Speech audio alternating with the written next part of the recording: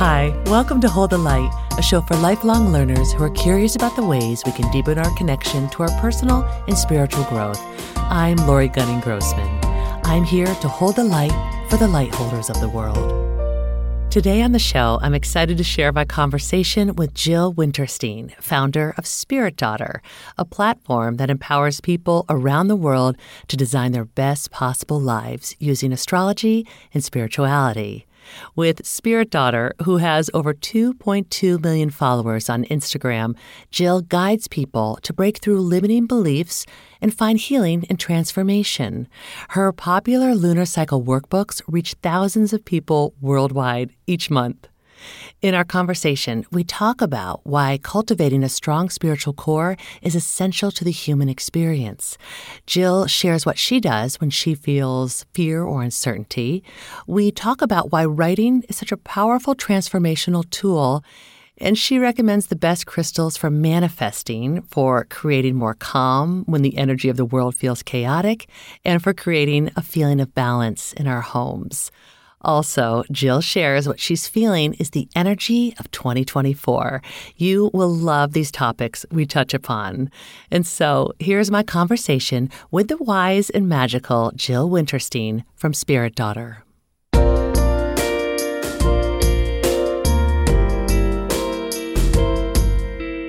So, my intention with this conversation is to talk about the power of cultivating and connecting with our own spiritual life. Okay. Why it matters and how we can deepen it. Okay. And how we can use tools like crystals, journaling, and affirmations to help us along this personal and spiritual growth journey. So, welcome, Jill. Thank you. Okay, to start, can you talk about why cultivating a strong spiritual core is essential to the human experience? Well, I think we're spiritual beings, right? Our core essence is spiritual. We're energy. And there's so much in this world that's not spiritual. And we can become distracted very easily by tons of things: fame, money, power, greed, Instagram likes. There's so much that can distract us from our true spiritual nature. And so cultivating a spiritual life, spiritual practices, a spiritual center, connecting with your own spiritual and energetic center is essential to remain connected to your true self and who you really are, so that you don't become distracted by all these other different layers that permeate society. Yeah, I'm with you on that. Through your work, how do you help people learn how to deepen their spiritual life and raise their vibration? Well, a lot of my work is through astrology. So I work with the current astrology. I really use it as a framework, though. And I think the more I get into different spaces, like writing courses, writing a book, I love astrology. But for me, it's really just this blueprint. It's a framework. It's like, okay, we're in Scorpio season. Let's talk about transformation. Let's talk about personal growth. Let's talk about practices that help us uncover our shadows and integrate our shadows and become a complete self.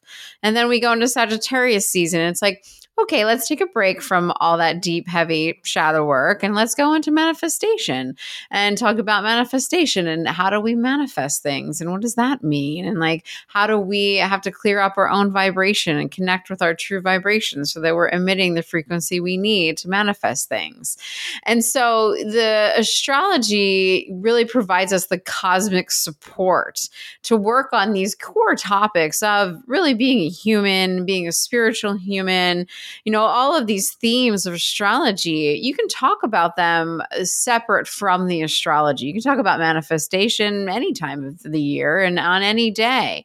But when we do it in Sagittarius season, we're just supported by the cosmos because the sun is in Sagittarius and that's the theme of Sagittarius. And so those energies are out there in the universe, and we're more supported in understanding manifestation in ourselves and even experimenting with it during Sagittarius season. So it's like, why not get an extra help or an extra boost from the cosmos? We're talking about these things anyway. Let's just do them in the framework of astrology. I love it. It's co-creating. It's co-creating. Exactly. It's co-creating.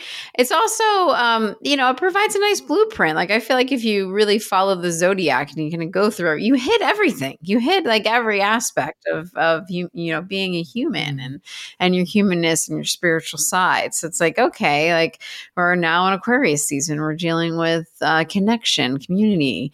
We're now in Aries season. Let's talk about motivation, new beginnings, my soul's mission. So you hit everything, and it's themed, and you never have to spend too much time on any one thing, because I find that especially when you're a seeker and you're involved in personal growth and evolution, you get kind of sucked into things for a really long time. And I always think it's good to like take a break, have some breathing room, not just focus entirely on one thing all the time. And so speaking of spiritual growth, I know that you use the power of written word. So through your journals, you mentioned your courses. Now you are writing a book and also writing intentions and affirmations. So why do you feel that writing is such a powerful tool? I mean, I love writing. I am naturally a writer. I believe that when we write our intentions down, which is what I instruct people to do through the new moon workbooks, we write intentions on the new moon. The new moon is one of the most fertile times of the lunar cycle to write intentions and use that spark of the moon and sun coming together and use it to send our intentions out into the universe. But by writing them, you really embody them. And in writing on paper is totally different than typing. So I'm a big fan of pen to paper and, writing in your journal, writing your intentions, writing your affirmations on sticky notes and sticking them where you can see them all the time. And, when you write things, you embody it. It's like you embody it in your energy, you feel it. I also communicate best through writing. I feel like I like speaking as well. That's why I do podcasts and other things. But for me, I'm just like, when I write, I go into this like clear channel where I'm drawing from my own knowledge, but I also feel like I'm really channeling a lot of the knowledge of the universe through my writing. And then do you have other spaces or places that you do your channeling, like walking along the beach, or is it mostly through writing? I think it's mostly I meditate. I'm a huge meditator. I meditate every day.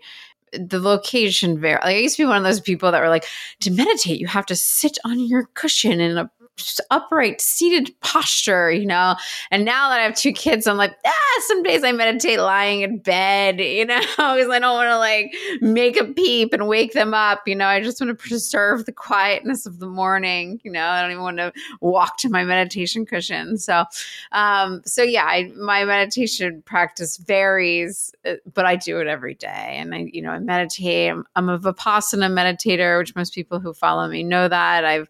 I studied Vipassana for years. I've been to 3, silent retreats, 10-day sits. And I find for me, I believe everybody has their meditation that works for them. But for me, Vipassana really, really works for me. And what is that? Vipassana is really observing the sensations of the body. So I don't know if you've ever done a body scan through mindfulness-based stress reduction is based on Vipassana. And they do a lot of body scans. And the body scan is basically Vipassana. It's, it's like you're scanning your body, but you're going through, you're just observing sensations and you're not reacting to anything. So if you have pain, if you have an itch, if you have a tingly, you just like observe the sensation. You observe the layer. And every time you do like a pass to the body, you can go deeper and deeper. And when you sit for 10 days in silence at a Vipassana retreat, you really can tune into those different sensations and really understand them. And it's like one layer peels like an onion, and another layer peels and another layer peels. And you just get into different sensations until you're in touch with your core. You can actually feel the energy and vibration of your core. And then do you notice that when you go about your day after that, are you able to tune into your core more easily? I think so. I also just find when I meditate, I just have space. Like it's like my life is so busy and, one thing happens after the other. And that meditation just gives me that like buffer of space. Like even if I'm rolling into one thing or the other, it's like, it's just that moment it allows me to like drop into those moments, those that allow me to pause and feel the space. And I'm, definitely not as reactive. It's like that. That's what we're all going for, right? Space between stimulus and reaction. That is true. That is true. Yeah. I would love to talk about another one of the tools that you do offer, crystals. I personally have many of your crystals. I love them. So 3 things I wanted to ask about specific crystals. So the best crystals for manifesting, that's number 1. The best crystals for creating calm when the energy of the world feels chaotic. And then the best crystal for creating a balance feeling in your home, a feeling of balance or peace within your home. Yeah, I love crystals. I would say for manifestation, I really like tralite, which is like this blue crystal. I don't have one on my desk right now. And then right now I'm really into charite, which is a purple crystal. We just had some on the site. It's just amazing for transformation and manifestation. Those are 2 crystals I just really love right now. Tralite and charite. Manifestation, also your citrine. Citrine's like my go-to for everything, I have to say. I love citrine. That's why we always have citrine on the site. Like if I'm going to restock any crystals, it's going to be the beautiful citrine one-offs that we sell. And that's great for manifestation because that's just like a clear channel. It's like liquid sunshine, and citrine never needs to be cleansed. So I love it because it's low maintenance, I like the low maintenance crystals. I don't have to worry that they're accumulating too much negative energy or anything. Yeah. And then for calming, amethyst. Amethyst is a great calming crystal. And that's why they say, put that one in the bedroom because it's very calm. It calms the nervous system. Moonstone can also be very calming for the nervous system. I find that can really tap us into our intuition and just help us feel centered in ourself, which can be calming as well. And then maybe celestite is very calming. I have that in both my kids' rooms to help them sleep. That's very calming for that like over activity, when you're, kids, they're so active. So that's really good to help them calm from too much activity. But I would say, when the world feels crazy, grab some moonstone or an amethyst, and that'll help really calm the nervous system. You can use it during breath work too. Okay. Oh, I like that. Yeah. And then for balancing the home, for balancing in general, I love like the watermelon tourmaline. That's great just because it brings like the feminine and masculine energies together. Quartz is always great for the home. Like if you need a crystal, just go to quartz, especially for the home, because it can just help bring in some positivity. Rose quartz. It really just depends on where you want it in the home. Jade's always nice in the home too, especially in the front door, around the front door. That can be nice. Tourmalinated quartz, which actually I do have one of those sitting right here. Oh, it's beautiful. This one's great. I know, I love these. Yes. My Scorpio moon loves these so much. But this is it's like light and dark, right? Right. So it really helps bring in positivity and clear negativity at the same time. So all right. People can't see that right now, but we will link to it. I'll link to all of this in my show notes. These are great. And I imagine cut to a lot of people putting all the crystals in their homes because they're so pretty. I love them. Yes. Yeah, they really can just bring in some magic in your home, and they're just a different type of art. And, it's an energetic art. Speaking of energy, I am curious to ask you, when you're feeling fear or uncertainty, when you're feeling that energy, how do you move out of fear of the void? What do you do to move yourself out of fear and into a place of perhaps like trust and grounding? Well, sometimes I actually move, just go for a run. I'm a big believer. I love yoga. I love meditation. I also love breaking a sweat. And sometimes I feel like, especially when you're in fear, fear is the flight or fight response. And sometimes just you need to go for a run, or you need to do some cardio, go for a bike ride, get the energy moving, because that's That's what really makes like that energy stick to you is when it stagnates in Yeah. the body. And so if we can't get it moving, then it can be hard to clear. So it's like sometimes you just need to move it. And then you can kind of get into a place where you can sit and you can meditate or you can do breath work. There's some very powerful breathing exercises that are great. I love breath of fire as well for fear, again, because it's not so passive. You're really breathing, you're pumping the belly and you're getting things going. And so I think that those type of practices are really great. I also think aligning with the energy of surrender. And sometimes when you're in a state of fear, you just have to really ask yourself, like, what can I actually control here? Mm. And what can I not control? And Mhm. for the things you can't control, you have to just surrender. Right. There has to be an element of surrender, right? The opposite of fear is surrender. And it's like sometimes you just have to be like, I can't control anything here. I can just control how I feel and my energy. So what's going to help me feel more grounded and connected? And what's going to help me just surrender and understand that I'm resilient and I can figure anything out. And whatever happens, whatever the outcome happens, if you're afraid of a certain situation, just trust in yourself to be able to know the answers when you need to know them. Mm-hmm. And then do you trust in following the signs and synchronicities? Are you someone who's led by that? I do trust in following signs and synchronicities. I trust my intuition more so than anything. And that's what I guide people to do. I really think that above anything, like your intuition is your power, it's your inner authority. It's how you take your power back in a lot of ways, is by listening to yourself. And so if your intuition leads you to a sign, then follow it. But if you see a sign and your intuition is like, no, that's not for me, then don't follow it.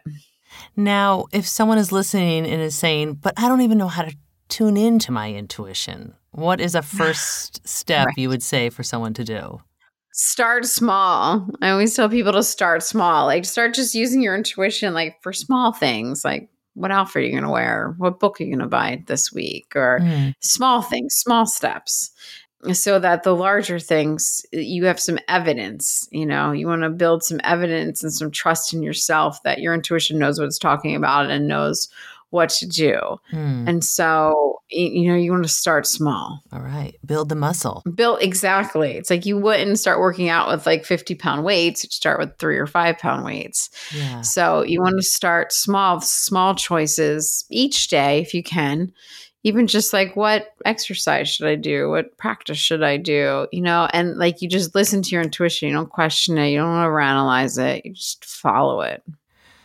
As we are moving into a new year, 2024, are you tapping into a feeling of the energy of 2024 that you can share?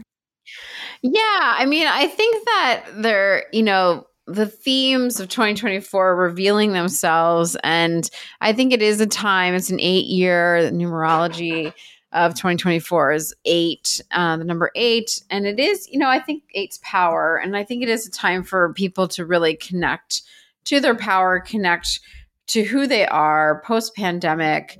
The last year, there was such a shuffle. I felt like everybody I knew was going through some kind of transition, leaving a job, leaving a relationship, moving cities, starting a podcast, like whatever it was. There was massive shuffling happening in 2023. I think some of it was a result of the pandemic. But I think that there was just this big upheaval and so much transition. And 2024 is the time where I think people are going to start feeling grounded, connect with their practices. The dust is settling. They can reclaim any power that they lost by handing it over to outside authorities. When we were all in all that anxiety and fear in 2020, we handed a lot of our power over without even realizing it, to the news, to this, to that. To fear itself. And I think that 2024 is finally the time we're going to be really reclaiming our power as a society and as a collective. And we're going to be finding our path. And, there's just a very big theme astrologically of aligning with our soul's path and aligning with our soul's mission, taking our power back, bringing the power back to, we have Pluto moving in Aquarius, which is like power to the people. It's like just bringing back, people's power and collectively even. That sounds amazing. Let's do it. Let's go for it. I'm always reaching for the high sides of astrology. It's like, I'll never doomsday. Yeah. And I know a lot of doomsday people out there right now, but it's just like we have to reach for the higher energies because they're available to us. And if we collectively do that, then we can not fall into the traps of the lower, energies. Yes. Okay. Let's bring on that energy for 2024. I'm into it. You have the power to reach for the higher energies. I mean, that's the real theme of 2024. You have the power. You have the power. Okay. So that's the theme. On a similar way of thinking, I'm thinking about mantras. Do you have one particular mantra that is like your core mantra for your life? Or do you have different ones that you come back to shore you up? I have mantras and I have affirmations, which I guess are different in some ways, similar. But the mantras that I use are things. My main mantra is like around gratitude. Just like I'm grateful for the life that I created and I'm creating. And, it sort of plays for everything from the children I created to the company I created. It just reminds me that I'm the creator of my life and I'm grateful for everything I have created. And I'm grateful for everything that I'm currently creating and will create. Right. And so for me, that's like an overall mantra. And then I have different affirmations that I use based upon whatever intentions I'm working with. So I'll set intentions, and sometimes I'll set intentions and they stick for like 6 months or a year, 2 years. And sometimes I write intentions and then the new moon comes next month and I go, I'm going to scrap that and start again. New intentions, new month, new intentions, new year, new intentions. And so I'll have affirmations that are just very strong feeling I am, statements that I always try to put a feeling word in there, like I'm passionately doing this or the other thing. And those really see the intention actualize. So the affirmations sort of state my intention in real time. So whatever I'm trying to call into my life, the affirmation basically states that it's already happened and how I feel about it. So what is the power behind affirmations? What is that? Well, I think that, when you state them like this, like I'm talking about, like one of the ones, I'm trying to find a school shopping, in LA is like the thing to do. And you have a 4-year-old, right? You tour all these schools everywhere and try to find the right school for my son for elementary school. And so, one of the affirmations I'm working with right now is like, I'm peacefully dropping off my 2 happy, healthy boys to the school that's perfectly aligned for their energy and potential. And so it sort of sees the future already. There's a feeling word on peacefully. Just because school drop-off cannot be peaceful, as you probably know, in LA. Yeah. And so, it's anything, though, you can passionately, excitedly, I'm happy and relieved, anything that invokes an emotion is going to invoke a vibration. And so by putting a feeling word in there, you're pulling in your vibration, you're pulling in your frequency, you're changing it, right? So peacefully, I'm creating a peaceful vibration to myself. And then I'm stating it as if it's like already happened. Like I've already found the right school. It's perfectly aligned for both my sons and their energy. And there I am, in the drop-off line, and I'm peacefully dropping them off at this school. And, so it's just like, it's already happened. And so by stating it in that, it's not even future tense, it's present tense, right? You're saying to the universe, like, this is happening. This has already happened. And then your energy starts acting as if it's already happened, as if it's happening in real time. And so then your energy puts out vibrations that orchestrates everything you need to actually materialize it in reality. So it's like your energy kind of jumps to the future where it's actually happening, because there is no time space here, right? And so it jumps to the future, and then you're pulling that in. Your energy is shifted already, and so your energy is kind of doing the work for you. It's in the future, and it's orchestrating, and it's bringing everything you need in real time to manifest this affirmation and make it real. So anyone who is sitting down to write their affirmations for the first time, you are saying to, first of all, figure out what you desire, what you hope for, desire. Your intention, you want to feel. And make sure you have a feeling word in there. Mm-hmm. Make sure you have a feeling word in there. Yes. Make sure and write it in present tense. Okay. And, believe it's already happened. Have a little gratitude in there. And then, you can be very specific with things, and you can be a little open-ended. Like in this one, I used an example. I don't say the school. I'm not saying the school name, right? And you could put it there. I'm peacefully dropping them off at whatever school. But I'm saying, the school that's perfectly aligned for their energy and potential. So it's like, I don't actually care which school it is. Right. It's just the one, I'm leaving that up to the universe. Like I care that it's perfectly aligned for them. Yeah. Both my kids, which that's the hard part in LA, is finding a school that's aligned for both children. Right. Well, you're putting out your affirmations, so let's believe. Yeah. But, that's a good example, because it's, it's a little open-ended, and it's the feeling like, I just want to feel peaceful. I want to feel content with the decision. I want to feel that we're aligned. I'm aligned. They're aligned. It's alignment there. Yeah. All right. And it's present tense. It's like, I am already doing this. Okay. My energy already believes it has happened. I love it. And so it will make it happen. Let me ask you a question, though. Do you ever work with people and they're like, but I don't believe it. I don't believe it yet. So what do they do with those affirmations? If someone's like, I am we get some other work to do then. Yes. Okay. All right. Yeah. Yeah. I mean, and a lot of, I think that's probably why I started doing the courses, just so that we could get deeper into what are those blocks about. So like in Virgo season, we do the Good Enough course, which, I quickly named, and then was like, I kind of like that, Good Enough, because like, is there a part of you that doesn't feel good enough for that affirmation? Is there a part of you that doesn't feel worthy of that affirmation? Right. Do you not feel worthy? Like, what is that sort of deeper energy, deeper response to that? So that's important. It's important to realize where your blocks are, where your self-doubts are, where they come from, where your limiting beliefs are, what's in your shadows.